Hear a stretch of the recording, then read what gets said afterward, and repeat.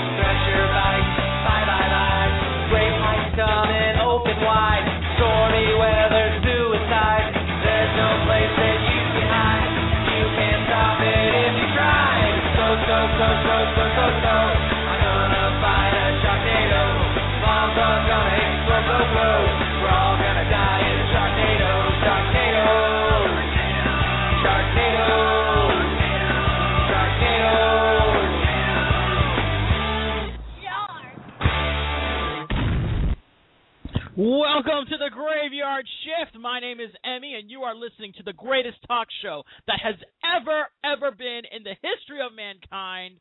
Forget every other talk show that has ever been. Forget every talk show you're listening to right now. Turn them off. Turn off the TV.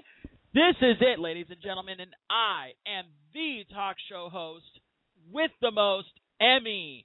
That was, by the way, the song that you just heard, The Ballad of Sharknado by the band Quint, my very good friend and director of the amazingly popular movie Sharknado, Anthony C. Ferrante. And by the way, if you did not hear our absolutely explosively awesome interview, you missed an amazing interview.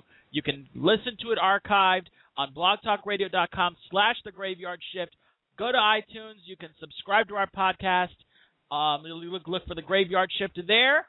You can also join our Facebook group page. There's a whole bunch of numbers on there, so I don't know them by heart, but you can just go to facebook.com/The search for The Graveyard Shift, or if you go to our blogtalkradio.com/The Graveyard Shift, there should be a link there to our Facebook group page. Join, become members, join the hundreds, the thousands of members.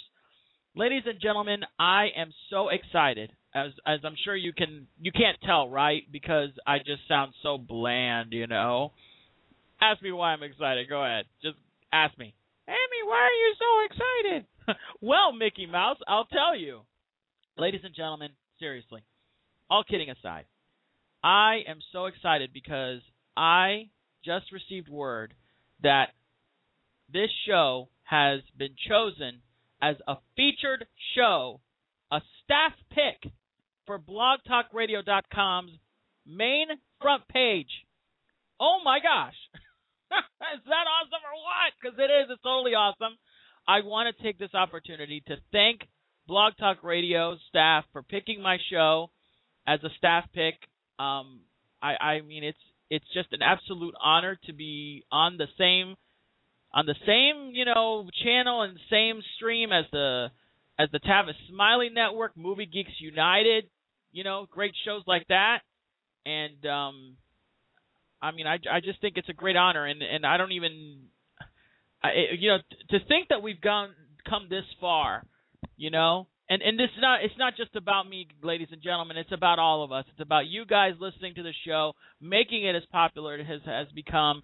And we're climbing that small mountain, guys. It's not it's a big mountain, but what I mean is we're climbing it slowly, but we're gonna get to the top.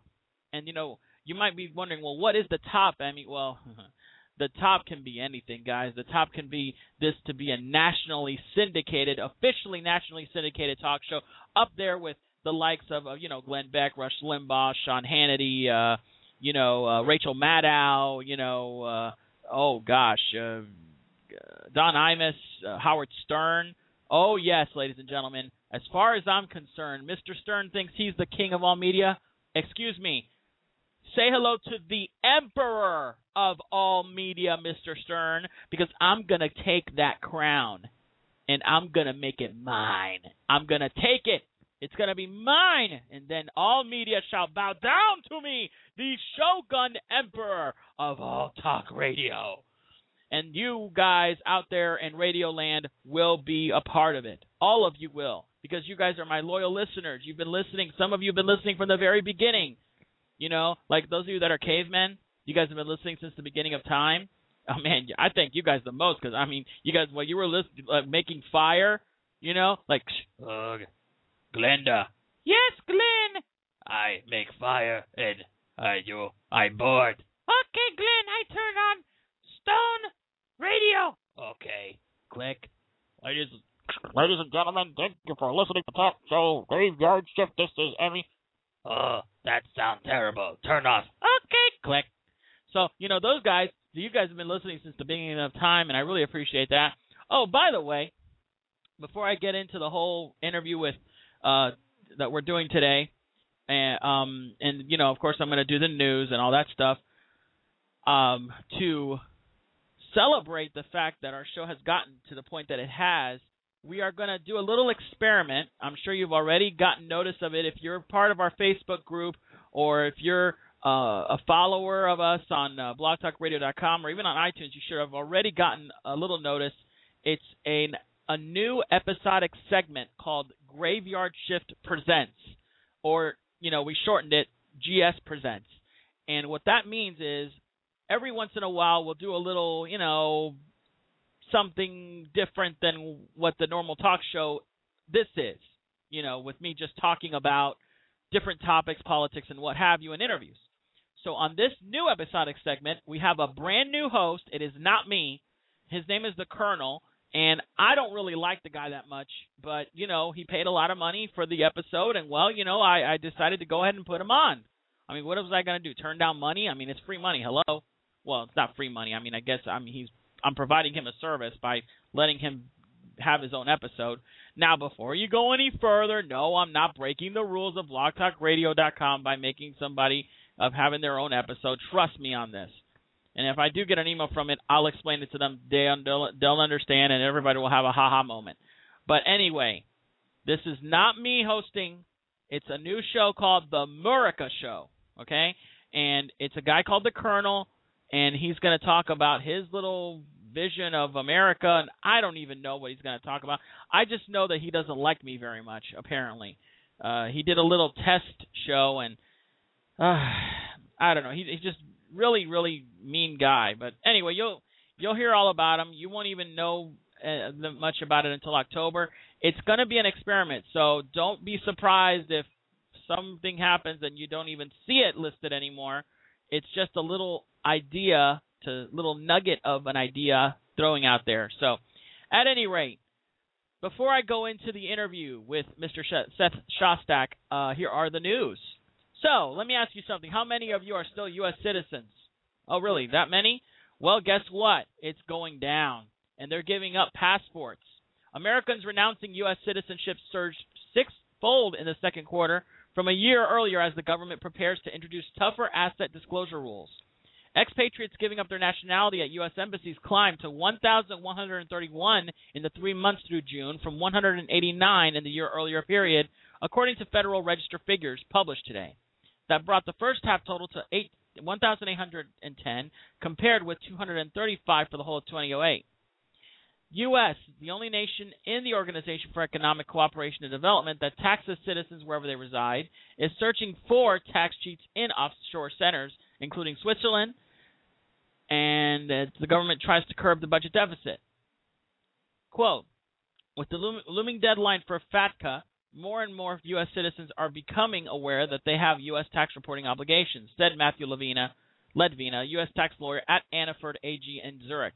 Quote, once aware, they decide to renounce their U.S. citizenship. By the way, FATCA is the Foreign Account Tax Compliance Act. You can learn more about it if you want. On non-citizenship news, hey, would you guys like to go to Jupiter? Well, Space.com seems to think that a mission to Jupiter should aim to determine the thickness and dynamics of the moon's ice shell and characterize the surface geology of Europa in detail. Now, why would you think this? Why would they think this, rather? Well, because NASA is thinking about some goals for a potential landing on Jupiter's moon, Europa. Quote, if one day humans send a robotic lander to the surface of Europa, we need to know what to look for and what tools it should carry, study lead author Robert Pappalardo of NASA's Jet Propulsion Laboratory in Pasadena, California, said in a statement. Quote, there's still a lot of preparations that is needed before we could land on Europa, but studies like these will help us focus on the technologies required to get us there and on the data needed to help us scout out possible landing locations, he added. Excuse me, Mr. Pappalardo, I got a suggestion for you. Yeah. Why don't we focus on getting to Mars first? Because that would be awesome. Can you guys imagine? This is, Wait, we already had the Eagle, right? So what about the Phoenix? This is Phoenix 1 landing on Mars. I have little green men meeting us on the surface. What do I do? Yeah, you want to get their tranquilizer gun and take care of them there, green men, Buzz? All right, thank you very much. So, yeah, maybe we should focus on getting on Mars first. Yeah. In other news, remember Finding Nemo? Of course you do. Who doesn't remember Finding Nemo? Jeez. What do you mean there's still people that haven't seen it? Oh, my gosh. Go out and see it, people. What's wrong with you? Well, the Walt Disney Company kicked off its 3-day fan-centered D23 Expo with a Friday presentation focused on its upcoming cadre of animated films, which includes the Finding Nemo sequel, which is called, wait for it, Finding Dory, a prehistoric comedy called The Good Dinosaur. No, that's not a sequel to The Bad Dinosaur or The Mediocre Dinosaur. It's just called The Good Dinosaur. And manga-style Marvel adaptation Big Hero 6. Quote, we've installed seatbelts on all of your seats, Disney Animation Chief John Lasseter told the crowd of 4,000 fans gathered Friday morning across the street from Disneyland. Inside the Anaheim Convention Center. I recommend you fasten them, and if you don't have a seatbelt on your seat, just hold the person next to you. You're going to need it because this is an exciting slate of films and an amazing bunch of filmmakers. Among the many announcements made was that Diane Keaton and Eugene Levy will voice the parents of Forgetful Fish, Dory, and Finding Dory, which is slated to debut in November 2015. Ellen DeGeneres and Albert Brooks will reprise their respective roles as Dory and Marlin from the original film, and Modern Family fans, guess what? Co-star Ty Burrell will join the cast as a beluga whale named Bailey. The studio also revealed that Up director Pete Docter's Inside Out, which is also set for a 2015 release, would feature the voices of Amy Poehler, Louis Black, Bill Hader, Mindy Kaling, and Phyllis Smith of The Office as characters representing different emotions inside the brain of a young girl. You know what that reminds me of? You guys remember, those of you who are old enough, y'all remember the pavilion about the human body? What was it called? Fiddlesticks. Well, anyway, you know which one I'm talking about. The one about nature and not nature, but it was about the human body. And the Miracle of Life, that's what it is, the Miracle of Life Pavilion.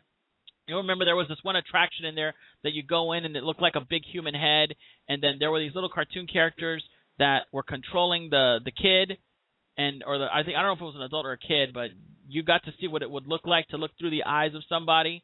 That's what that kind of reminds me of. I wonder if that's where they got the idea. So, Jay Leno, the Tonight Show that he hosted will air its last episode on February 6, 2014, and per terms of his show's exit deal with NBC, the cast and crew will be paid until his contract expires in September. Wow, that would be nice.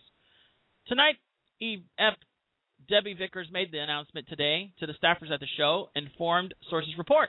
It's unclear how many crew and staff were at the meeting at the show's Burbank lot.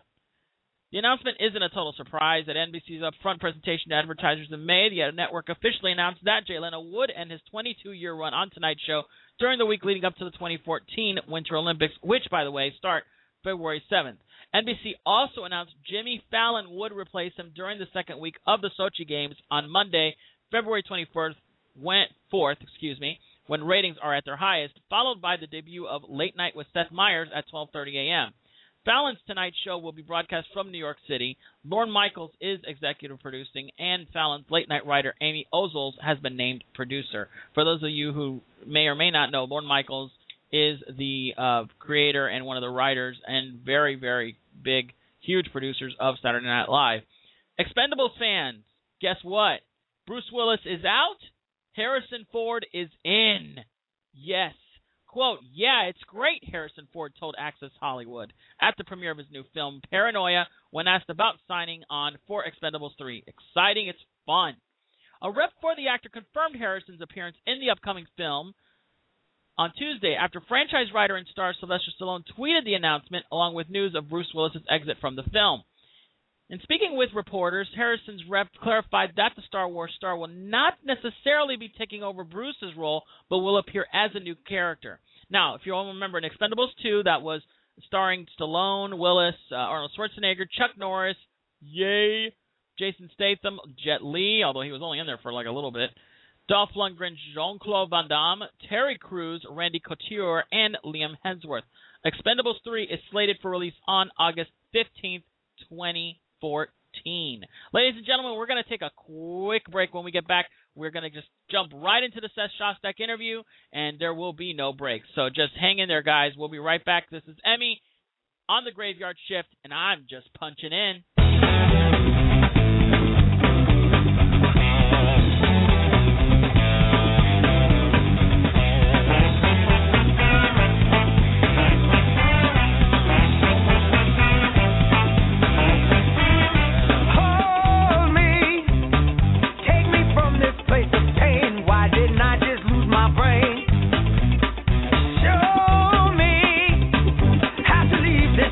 Class, my heart's beating much too fast.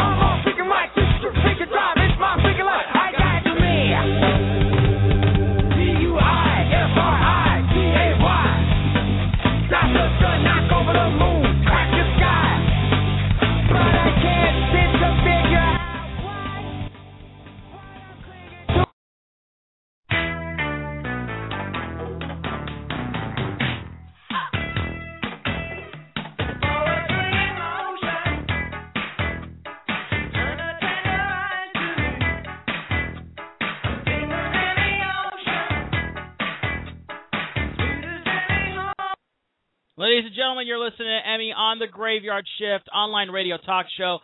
www.blogtalkradio.com/thegraveyardshift and on twitter.com/EmiShiftShow and on Facebook.com. Look for our group. Just search for the Graveyard Shift, or you can go to our blogtalkradio.com website and search for the Facebook.com link to our group and add yourself as a member. Ladies and gentlemen, this shift show is getting bigger and bigger every single week. And a testament to that are the great celebrities we're interviewing and all the great and awesome content that we've got on here. So right now I'm going to go ahead and air an interview. How am I going to interview an air? I don't know. Maybe one of the royal airs, huh? Well, that'd be cool. I'm going to air an interview that I had with the Mr. Seth Shostak, senior astronomer at the SETI Institute. I got to tell you guys, this was a real treat for me. This guy is just one of the most smartest men on the planet, and I'm sure you'll see that as I looked. When I was interviewing this guy, I was basically saying, "Oh, really? I didn't know that," because I really didn't. I mean, he really is a really classy guy, and I hope we can get him on again. I'm sure he'll be glad to be on the show again. At any rate, I hope you all enjoy the interview, and well, there you go. And like I said, there's not going to be any breaks during the interview. It'll just be a straight interview, and then I'll come on and after the interview, and that'll be that. So, ladies and gentlemen, with no further ado, here is my interview with Mr. Seth Shostak. Enjoy. Ladies and gentlemen, this is Emi from the Graveyard Shift, and I have a gentleman on the line by the name of Seth Shostak, senior astronomer of SETI Institute. I'm not ashamed to say one bit that I just consider this such a great honor to have this gentleman on the show. How are you doing, Seth? Just fine, Emmy, and honestly, you make me feel guilty. No, don't feel guilty at all, Seth. I'm going to tell you why I think of it as such an honor. Ever since I was a child, my father, God rest his soul, raised me with a true just love of space, of astronomy, of the stars, really anything having to do with that. And going to the John F. Kennedy Space Center in Florida, which I live in Tampa, Florida. That was considered a very big deal, just as big a deal as going to Disney World. And and one of the things we always used to talk about was the SETI Institute, and he didn't really know that much about it. He knew that you guys, talk. Well, he thought you guys talked to aliens or tried to, but I told him one day I'm going to talk to somebody over there, Dad, and I'm going to dedicate it to you. So that's what I'm dedicating this interview to him. So that's one of the reasons why it's such an honor for me to speak to you specifically. Terrific. So. And I thank you for that. And so Seth, tell me. Now, I did want to get into a little bit before we, actually start talking about all this.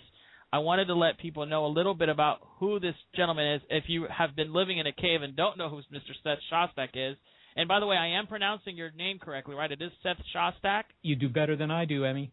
Oh, wow. Oh, thank you. Well, let's see. So Seth is the senior astronomer at the SETI Institute in Mountain View, California. For much of his career, Seth conducted radio astronomy research on galaxies, including studies conducted using the Westbrook Synthesis Radio Telescope. He is chair of the International Academy of Astronautics SETI Permanent Study Group. Seth has written, edited, and contributed to half a dozen books, most recently Confessions of an Alien Hunter, A Scientist's Search for Extraterrestrial Intelligence, and has over 400, published articles on astronomy and other topics. He also hosts the SETI Institute's weekly science radio show, Big Picture Science. So that's who we're talking about today. So Seth, tell me a little bit more about yourself. How did you specifically get involved with SETI, and why? Well, I as a kid, I was interested in aliens. I happened to have grown up in an era when there were a lot of cheesy sci-fi films down at the local movie theater. And every weekend, my parents would drive me and my buddy down to the theater, and we would spend a couple of hours watching aliens yet again invade the Earth. And, I was interested in aliens, and I think that most kids have some interest in aliens because, after all, they're kind of stand-ins for interesting people. and they might also be dangerous. So, everybody's interested in something that might be dangerous. It pays to be interested in potentially dangerous things. So, that was just a natural interest. I also got interested in astronomy. By the age of 10 or 11, I built a telescope and so forth. That's not a very unusual story. I think you'll find that a lot of people have done that and continue to do that, actually. But when I got to grad school, I studied astronomy because I was interested, and radio astronomy, which turns out to use all the same sort of technology as is used for SETI. So later in my career, I got an opportunity to work for the SETI Institute pretty much by happenstance. I just happened to move to the right part of the country, and they were hiring people, and they found out I was around, and they just called me up one day and said, "You want to work here?" So, just the luck of the draw of that last step. But on the other hand, it was something I was interested in. Well, that's wonderful. It sounds very similar to really what I was even discussing with you about. I also, the same way, my father used to take me to see those cheesy science fiction movies you were just telling about. They used to play them at the local dollar theater, and we would see all the old Flash Gordon movies, and Creature from the Black Lagoon, and Earth versus the Flying Saucers, one of my personal favorites, and of course, The Day the Earth Stood Still, which is one of my all-time favorites. So it's wonderful to hear somebody that has a similar kind of background and how now when most people hear about SETI, at least the people that I've spoken with, they for some reason they get somewhere in the back of their head they think of President Reagan, and I know President Reagan had that famous alien message that he said that I wonder if our difference, I don't know the exact quote, but basically, if we were still fighting and the aliens came to us, would we unite together? Wasn't he involved in its creation, or someone in a department that he created, or do you know about that? Yeah, no, I don't think so. I don't think Reagan was involved. It was a NASA project. Okay. For quite a while, actually, from more or less the 1970s up until its cancellation by Congress in 1993.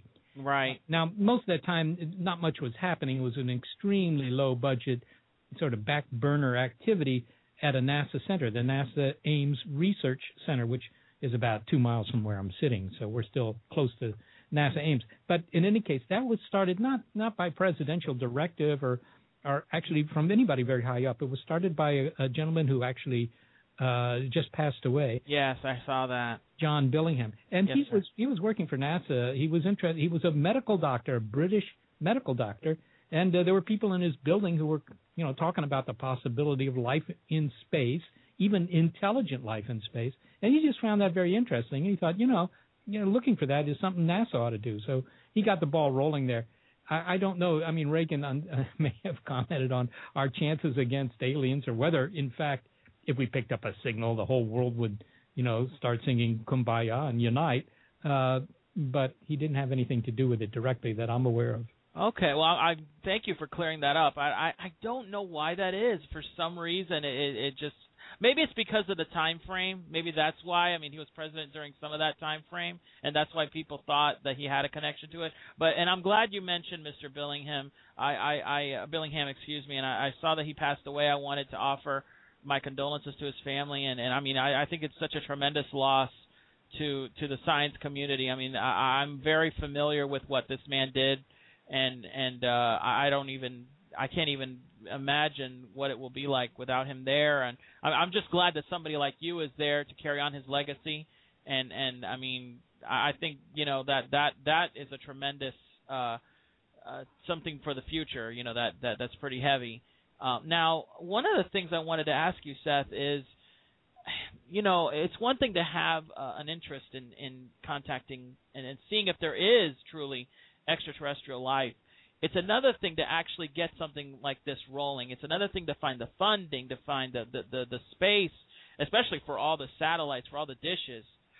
I mean, I can't even imagine how something like this, so massive, can continuously just be really just keep going on. So let me ask you this: when you guys how exactly do you keep the ball rolling, especially now that it's not funded anymore? How are you? I mean, if it's okay to ask that, how are you guys, staying afloat? Yeah, well, it's a good question, and the answer is with difficulty, because as you pointed out, this is not a government-sponsored project, and it hasn't been since 1993. So, right, that's 20 years ago. SETI in this country, all SETI, not just the SETI Institute SETI program, but all SETI programs, and there aren't many. There are only a couple, 2 or 3, but they're all funded by private donations, or if it's something being done at a university, then of course, university faculty might get some money to do an occasional SETI experiment.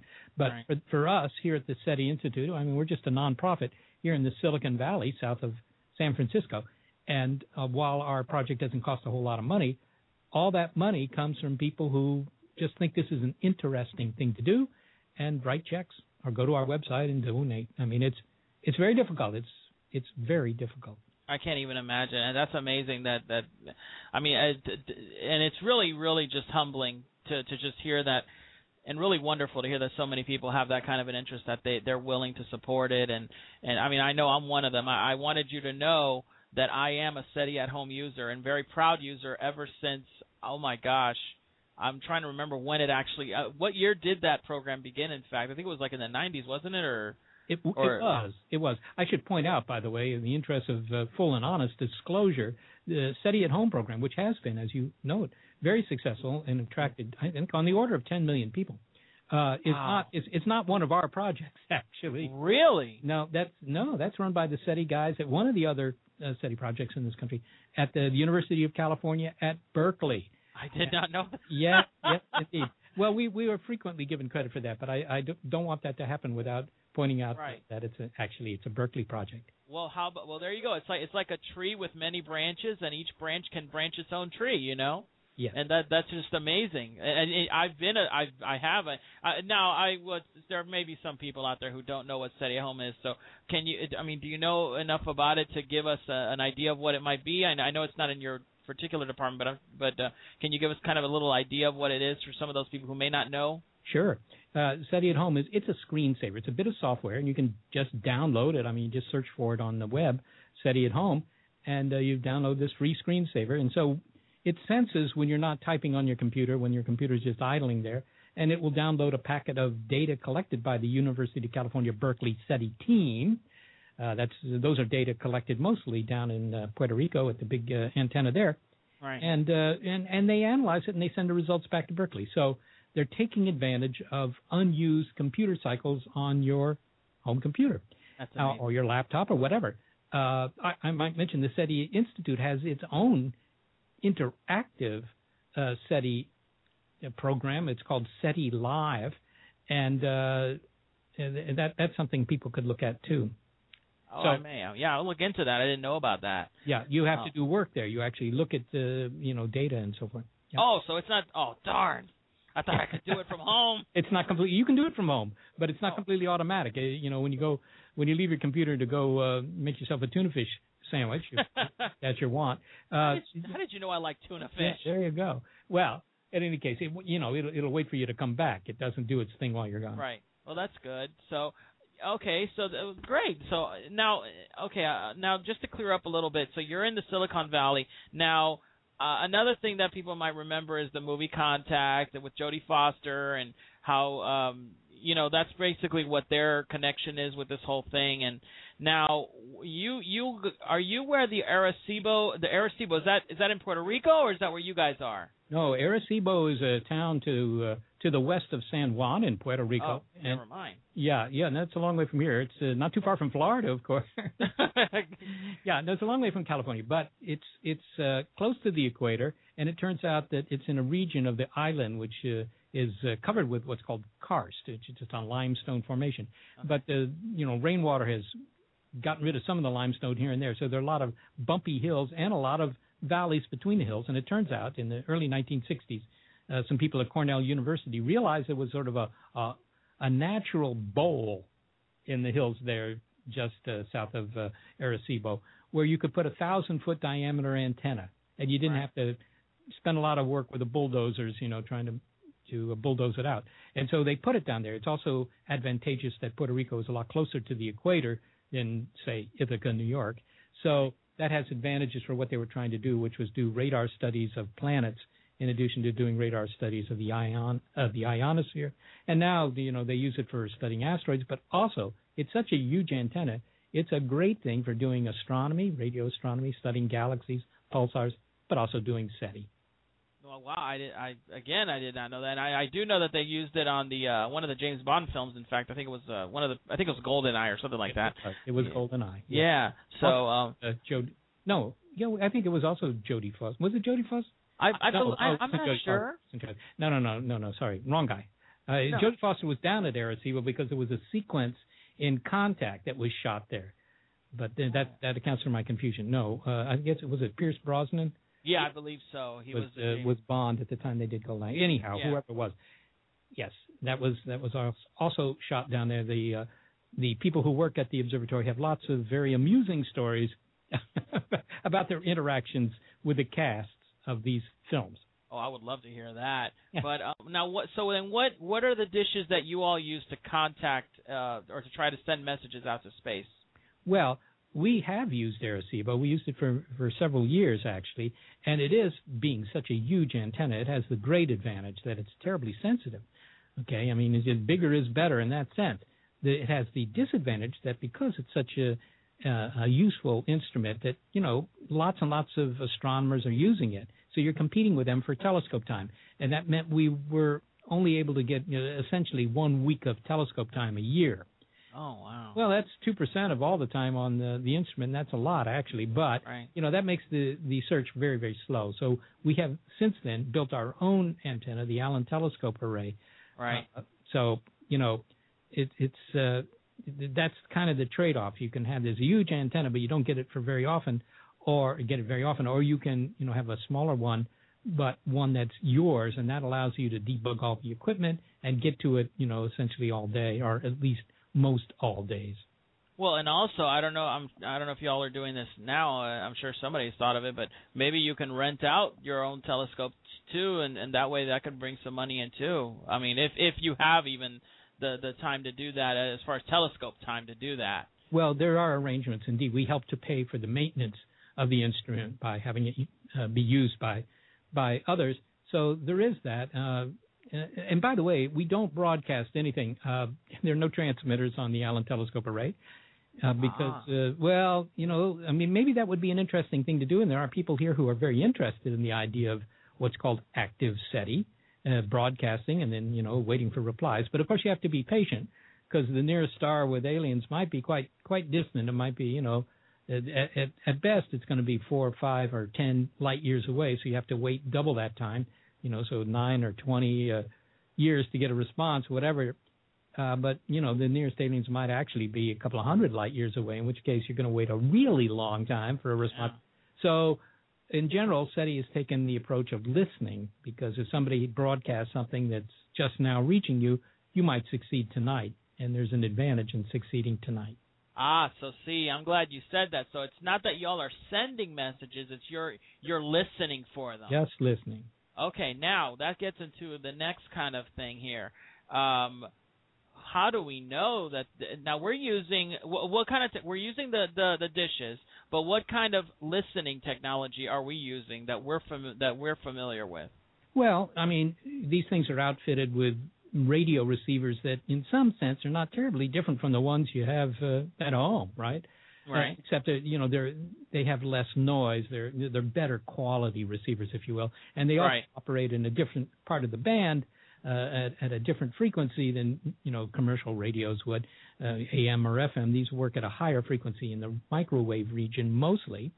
That's because the universe is very quiet in microwave frequencies, and the aliens will know that. So if they're really trying to get in touch, they'll broadcast in a part of the electromagnetic spectrum, as it's called, where there isn't a whole lot of natural noise. But the other thing that's different between those kinds of receivers and what you have at home is the one you have at home only, gets one station at a time. You're either tuned into this station or that station, but you're not tuned into, 5 at once. Well, that's great for listening to the radio. But if you're trying to find ET where you don't know where on the dial the signal might be, there's a big advantage in being able to listen to many, many, many channels all at once. Otherwise, you're spending all your time turning the knob and not picking up the signal if there is one when it actually comes through. So we have receivers that can monitor millions of channels simultaneously. Okay, and that sounds a little bit like ham radio. Would a ham radio operator be able to hear some of those low frequency messages? Well, ham radio, I mean, they're ham bands, from low to reasonably high frequencies, right. But they're all much lower than the frequencies generally used for SETI. Even the 2-meter ham band is 10 times longer wavelength than what we normally use for SETI. But but again, ham radio receivers, I mean, you can turn the knob, but you're listening at one frequency at a time in general. So even scanners, right? Scanners, they'll hop from one frequency to the next and then lock in if they pick up a signal, but they're only listening to one at a time.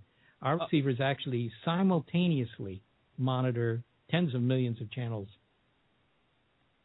Right. Well, the reason I ask is because, if you remember the Judica Cordelia brothers, the amateur radio operators in the 60s, they were the ones who made who made those audio recordings that, it may or may not have supported the conspiracy theory that the Soviet space program was covering up cosmonaut deaths, and they claimed to have acquired recordings of several secret Soviet space missions that ended in tragedy. Like there were infamous recordings rather, where they thought there was a lost cosmonaut in space, maybe even a chimp or a woman that thought something was on fire. And this was around the 60s. That's why I was curious if that particular theory may have been true. That if somebody was like listening in on their little low band equipment, would they have been able to hear something or even just pick up a beep but it sounds like what you're saying is that usually what they're hearing is something that's really more localized than just far out, and you guys have something more even though it's low frequency in particular, it's still receiving from far out. Correct? That's the kind of sense that I'm getting. Well, yeah. I mean, the ham guys could very well have picked up Soviet craft. I mean, you can do that. I mean, guys in orbit, particularly in the early days, they were in what's called low Earth orbit, so they're not that very, not that far away. I mean, passing overhead, they're 200, 300 miles above your head. 200, 300 miles isn't very far. You can probably pick up radio stations in your car, AM stations at night that are 200 or 300 miles away. More, really. Okay, so right. That's all entirely possible. We're, of course, pointing our antennas at stars that are, tens of trillions of miles away. So that's a different deal. But the main point is that since we don't know what frequency they're on, we can't sit there the way the ham operators can do and just slowly turn the knob until they pick up the station they're interested in. I see what you're. Yeah, okay, I understand what you're saying. Yeah, that makes sense. It would take them oh my gosh, no wonder it's been. It would take them a long time to find something at that rate. Yep. So, all right. So then you're pointing it at stars. So what do stars sound like then? If they're not responding back particularly, what do stars sound like? Yeah. Well, the star. I say that we're pointing at stars, and of course I got to clarify a little bit. That's just the shorthand that we use here because what you do is you point the antenna at the star, but what you're really interested in are planets that might be around that star. In some cases, you know whether there are planets around the star. We found something like 850 or 900 planets around other stars. But often you don't. All you know is that, well, there's a star that's not very far away. Let's point our antennas in its direction. And if there are any planets around that star that have, intelligent beings sending radio waves your way, then you'll pick them up, even though you're centered on the star. But, of course, your sensitivity extends way beyond the star there. So, that's what I mean when we say we're listening to in the directions of stars. The stars themselves don't make very much radio noise. Stars make light, obviously. You see them. Right. And they make a little bit of radio noise only because they're hot. But it's just a psh kind of hiss. Sounds like your faucet, and it's all over the band. But we're looking for signals that are not all over the band. They're at, one spot on the dial. Right, and how do you know? I mean, and like in the movie Contact, they were having, they had to determine that it was indeed an extraterrestrial message and not localized phenomena or even outlying phenomena around the the ionosphere, or rather, how would you all? I mean, obviously you would use your equipment and whatnot, but in layman's terms, so to speak, how would you determine the difference between something localized or even something even from the moon, even any, I don't know, just for the sake of argument, let's say an astronaut left some kind of equipment up there, and it just started beeping. How would you discern between that and an actual extraterrestrial message from a star that just so happened to be in that direction? Well, that's because the antennas we use are, a lot bigger than the thing you might have on your roof. They look like big dishes, right? The elements of the Allen telescope array are 20 feet in diameter. I mean, yikes! It's not huge. It's nothing compared to Arecibo, which is 1,000 feet in diameter. But because they're big, they're sort of like, they're like big lenses, if you will. They're looking at one spot on the sky, and it's a fairly narrow spot on the sky. It's like looking at the sky through a soda straw. That's the usual analogy. And so, if you're picking up something from the moon, it's because you've got these guys aimed at the moon. So you don't know that it isn't the moon because you're not aimed at the moon. I get you. So that's one thing you use. And the way you can tell whether it's really ET is if you're picking it up and it has the characteristics of a signal made by a transmitter, not by a pulsar or quasar or anything like that. It's at one spot on the dial, and it's really there, and there's obviously something about it. It's very narrow band, as I say. You can say this is made by a transmitter. And if it's moving across the sky, going around the sky roughly once every 24 hours, that's something that's fixed in the sky. That's not some telecommunications satellite wheeling overhead, or that's not the radar down at the local airport. That's something in the sky. So that's how you would tell. Wow. And Seth, I know I must sound pretty amateur to you, but I'm trying as much as I can to, connect there and with my limited knowledge of all this. But I'm learning a lot while I'm listening, and that's really part of all this. Well, I guess my next question would be, what would you say to ET if they, I know you'll hear this a lot, phoned our home? Yeah. If we got that message, what would we say back to them? Like, what do you all have a folder? Do not open unless Darth Vader calls or something like that. Well, if we do, somebody's got it hidden in their desk because I've never seen anything like that. But I mean, there are two things there. First off, if you pick up a signal, should you say anything back? I mean, there's some people who think, oh, no, don't broadcast it back because then they'll know we're here. It's one thing to pick up the signal because, of course, they don't know you've picked up the signal. Right. The Miami Top 40 radio station, you pick that up in your car as you're driving to work, but the DJ there doesn't know that you're listening to him. He doesn't know. Okay. Right. So, there's no danger in listening. But as soon as you broadcast something back, say, hi, look, we're the Earthlings, and we really appreciated you guys getting in touch, and maybe we can interest you in some magazine subscriptions or whatever. There are people who say, don't do that, because now they know we're here, and who knows, maybe they're friendly, but maybe they're not, and you don't know, and consequently, why endanger the entire Earth by broadcasting our presence?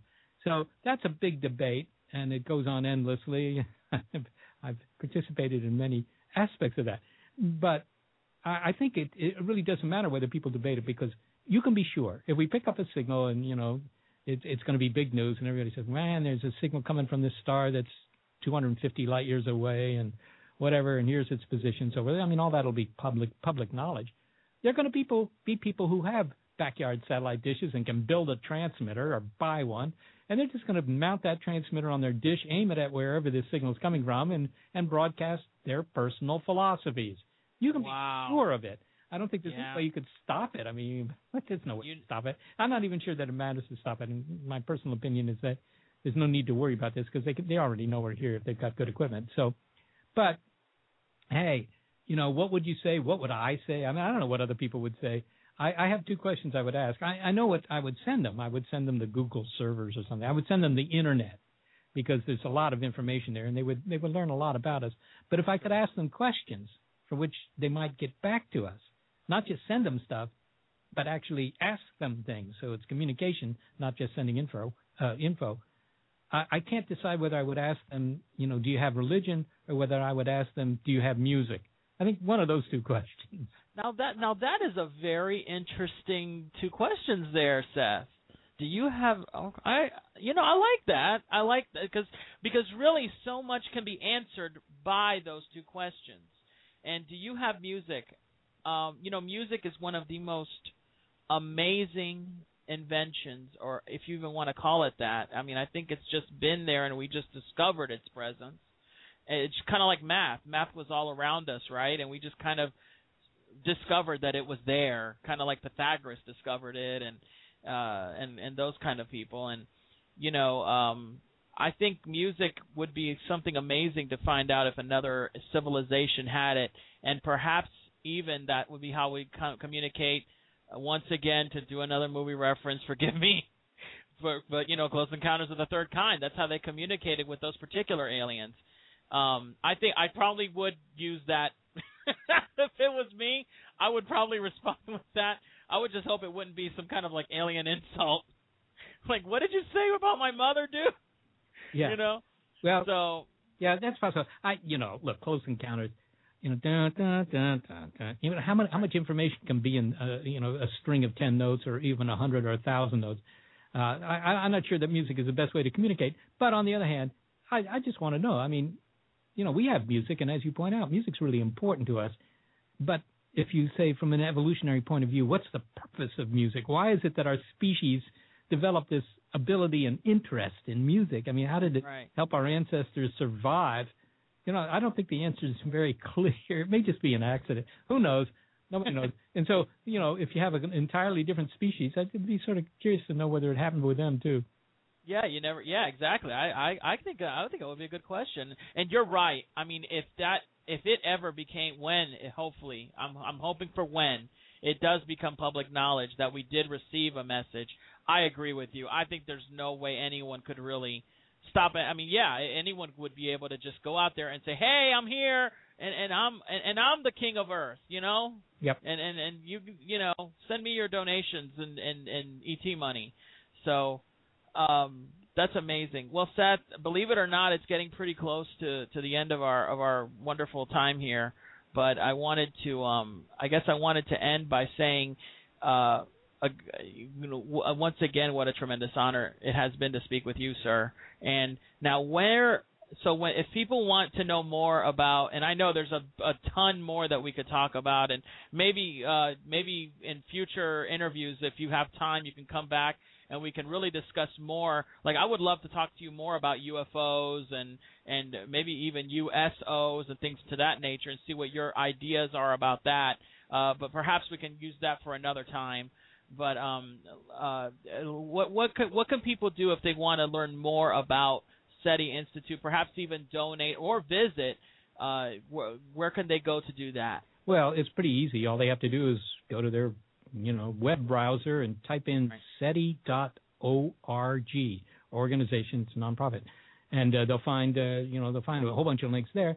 And if that's not the way they want to do things, of course they can read plenty about our work in there are endless articles. I mean, just Google SETI.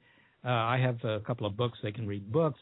I mean, you mentioned at the top of the show, I've written many articles, so they can find some of those, and my colleagues have all done the same. So it's not hard to find out lots of information. I'd say start with the SETI Institute if you want, and just browse around that website, because you will find information there about a lot of things. You also find a link to our radio show, and our radio show covers all science, but it also obviously covers SETI. So they can look through the episodes there and find out, find interviews with some of the people that are involved with the work.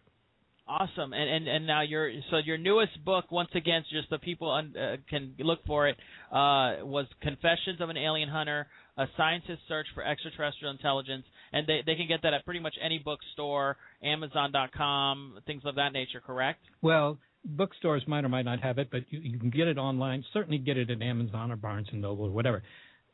Confessions of an Alien Hunter. That's the most recent one, yep. Awesome. Well, once again, Seth, what an honor it's been to speak with you, sir. I hope that do you think you may be able to come back with us again sometime in the near future? Maybe you think that might be possible? I think it's possible. Depends on how careful I am with my driving here. Oh, well, please do be careful. I definitely don't want you to get into an accident. So, listen, my friend, thank you so much again, and it was great speaking with you. And you be careful out there, and just be thinking of us little guys here at the Graveyard Shift, and me and your travels. And we thank you so much, sir. Okay, it's been a real pleasure, and thanks very much for getting in touch. Awesome, thank you, sir. You have a wonderful night. Ladies and gentlemen, that was our interview with Seth Shostak, Senior Astronomer of SETI. and I hope you enjoyed listening to it. I know I enjoyed interviewing him. Stay tuned, guys. We'll be updating with our newest episode of The Graveyard Shift soon. We're still waiting on several, confirmations of interviews to come. I can't say who we will be interviewing next. Actually, yes, I can say that. We will be having on our show, hopefully next weekend, the producer for the documentary JFK, The Smoking Gun, which I believe that documentary is coming out in November. The producer's name is Jesse Prupas. I hope I'm pronouncing the name correctly. And we'll be interviewing the producer next week, and then I'll be airing that interview next weekend. So please do tune in next weekend for same time, Friday night, 8:30 p.m., and I will be interviewing Jesse Prupas, producer of JFK, The Smoking Gun documentary. And then, go to our website, blogtalkradio.com/The Graveyard Shift. Join our Twitter feed at twitter.com/EmiShiftShow. And also, if you click on the Facebook group page on our Blog Talk Radio website, you can become a member of that. I welcome everybody and anybody who's, willing to have a peaceful, rational, and also fun discussion on all things and everything that we talk about on the show. And I want to give a little shout-out to my buddy out there in L.A., California, Mr. Anthony C. Ferrante. Congratulations on the red carpet premiere of Sharknado, my friend.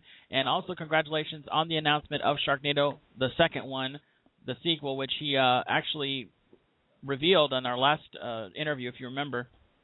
So be on the lookout for that. Hopefully we'll have him on the show next time when he's going to have a very busy schedule on his hands because, as everyone knows, that movie has just absolutely skyrocketed. Now, remember, guys, also, Eric Myers, Dopeless Romantic, the stand-up comedy film that our very good friend of the show, Chris Adcock, produced and directed. It's already available for pre-order on Amazon.com instant video, and it will be released on August 27th, 2013. It doesn't look like I believe that's also the release date for the Netflix.com, but I'm not. Apparently, Chris doesn't seem to think on his most recent updates, it didn't sound like Netflix may or may not release it yet on that day. Maybe 1 week or later or so. But hey, you know what? Just keep checking on there. Just go to Netflix.com, go to the genres, hover over it, and where it says stand up, click on that, and it should be one of the top ones on that day. Once again, please do support independent film and independent filmmakers. They're the ones that are going to keep our future going, and hopefully, we'll hear more about Eric Myers when he has the time to come on our show, because I know he's busy too. So, ladies and gentlemen, if you have any ideas for any future guests, anyone you want to hear me interview, I'm always open for suggestions. Shoot me an email or just send me a little tweet or a message on any of the places I just mentioned, and I'll consider it. I won't say for sure that I'll definitely interview them, but you know how I am, guys. I'll consider it. So there you go. Next weekend, Jesse Prupas, producer of JFK, The Smoking Gun. I want to thank everyone for listening to the show this weekend, and I will see you guys again next weekend. Thank you, guys. This is Emi. This has been the Graveyard Shift Show. And this is Emi punching out. Peace.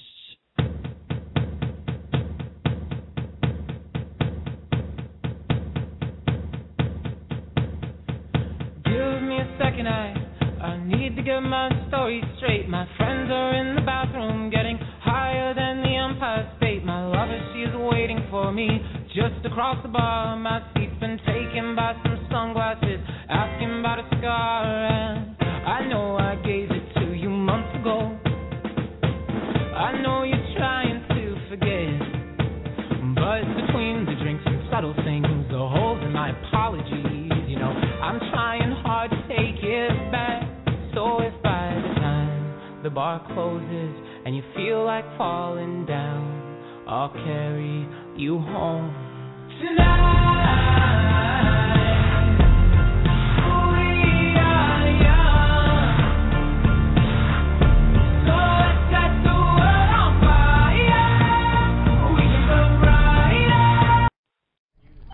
Sarah, can you step in here a moment? Sure.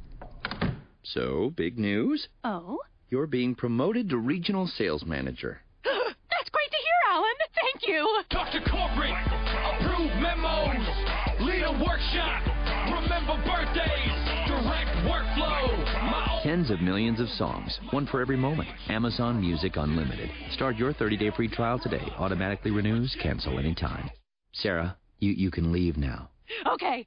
Okay, pumpkin. Who am I? Say, Mama. Mama. Alexa, play the Ting Tings. That's not my name. That's not my name. That's not my name. Tens of millions of songs, one for every moment. Amazon Music Unlimited. Start your 30-day free trial today. Automatically renews, cancel anytime. With Lucky Land Slots, you can get lucky just about anywhere. Dearly beloved, we are gathered here today to... Has anyone seen the bride and groom? Sorry, we're here. We were getting lucky in the limo and we lost track of time. No, Lucky Land Casino, with cash prizes that add up quicker than a guest registry. In that case, I pronounce you lucky. Play for free at LuckyLandSlots.com. Daily bonuses are waiting. No purchase necessary. Void where prohibited by law. 18+. Terms and conditions apply. See website for details.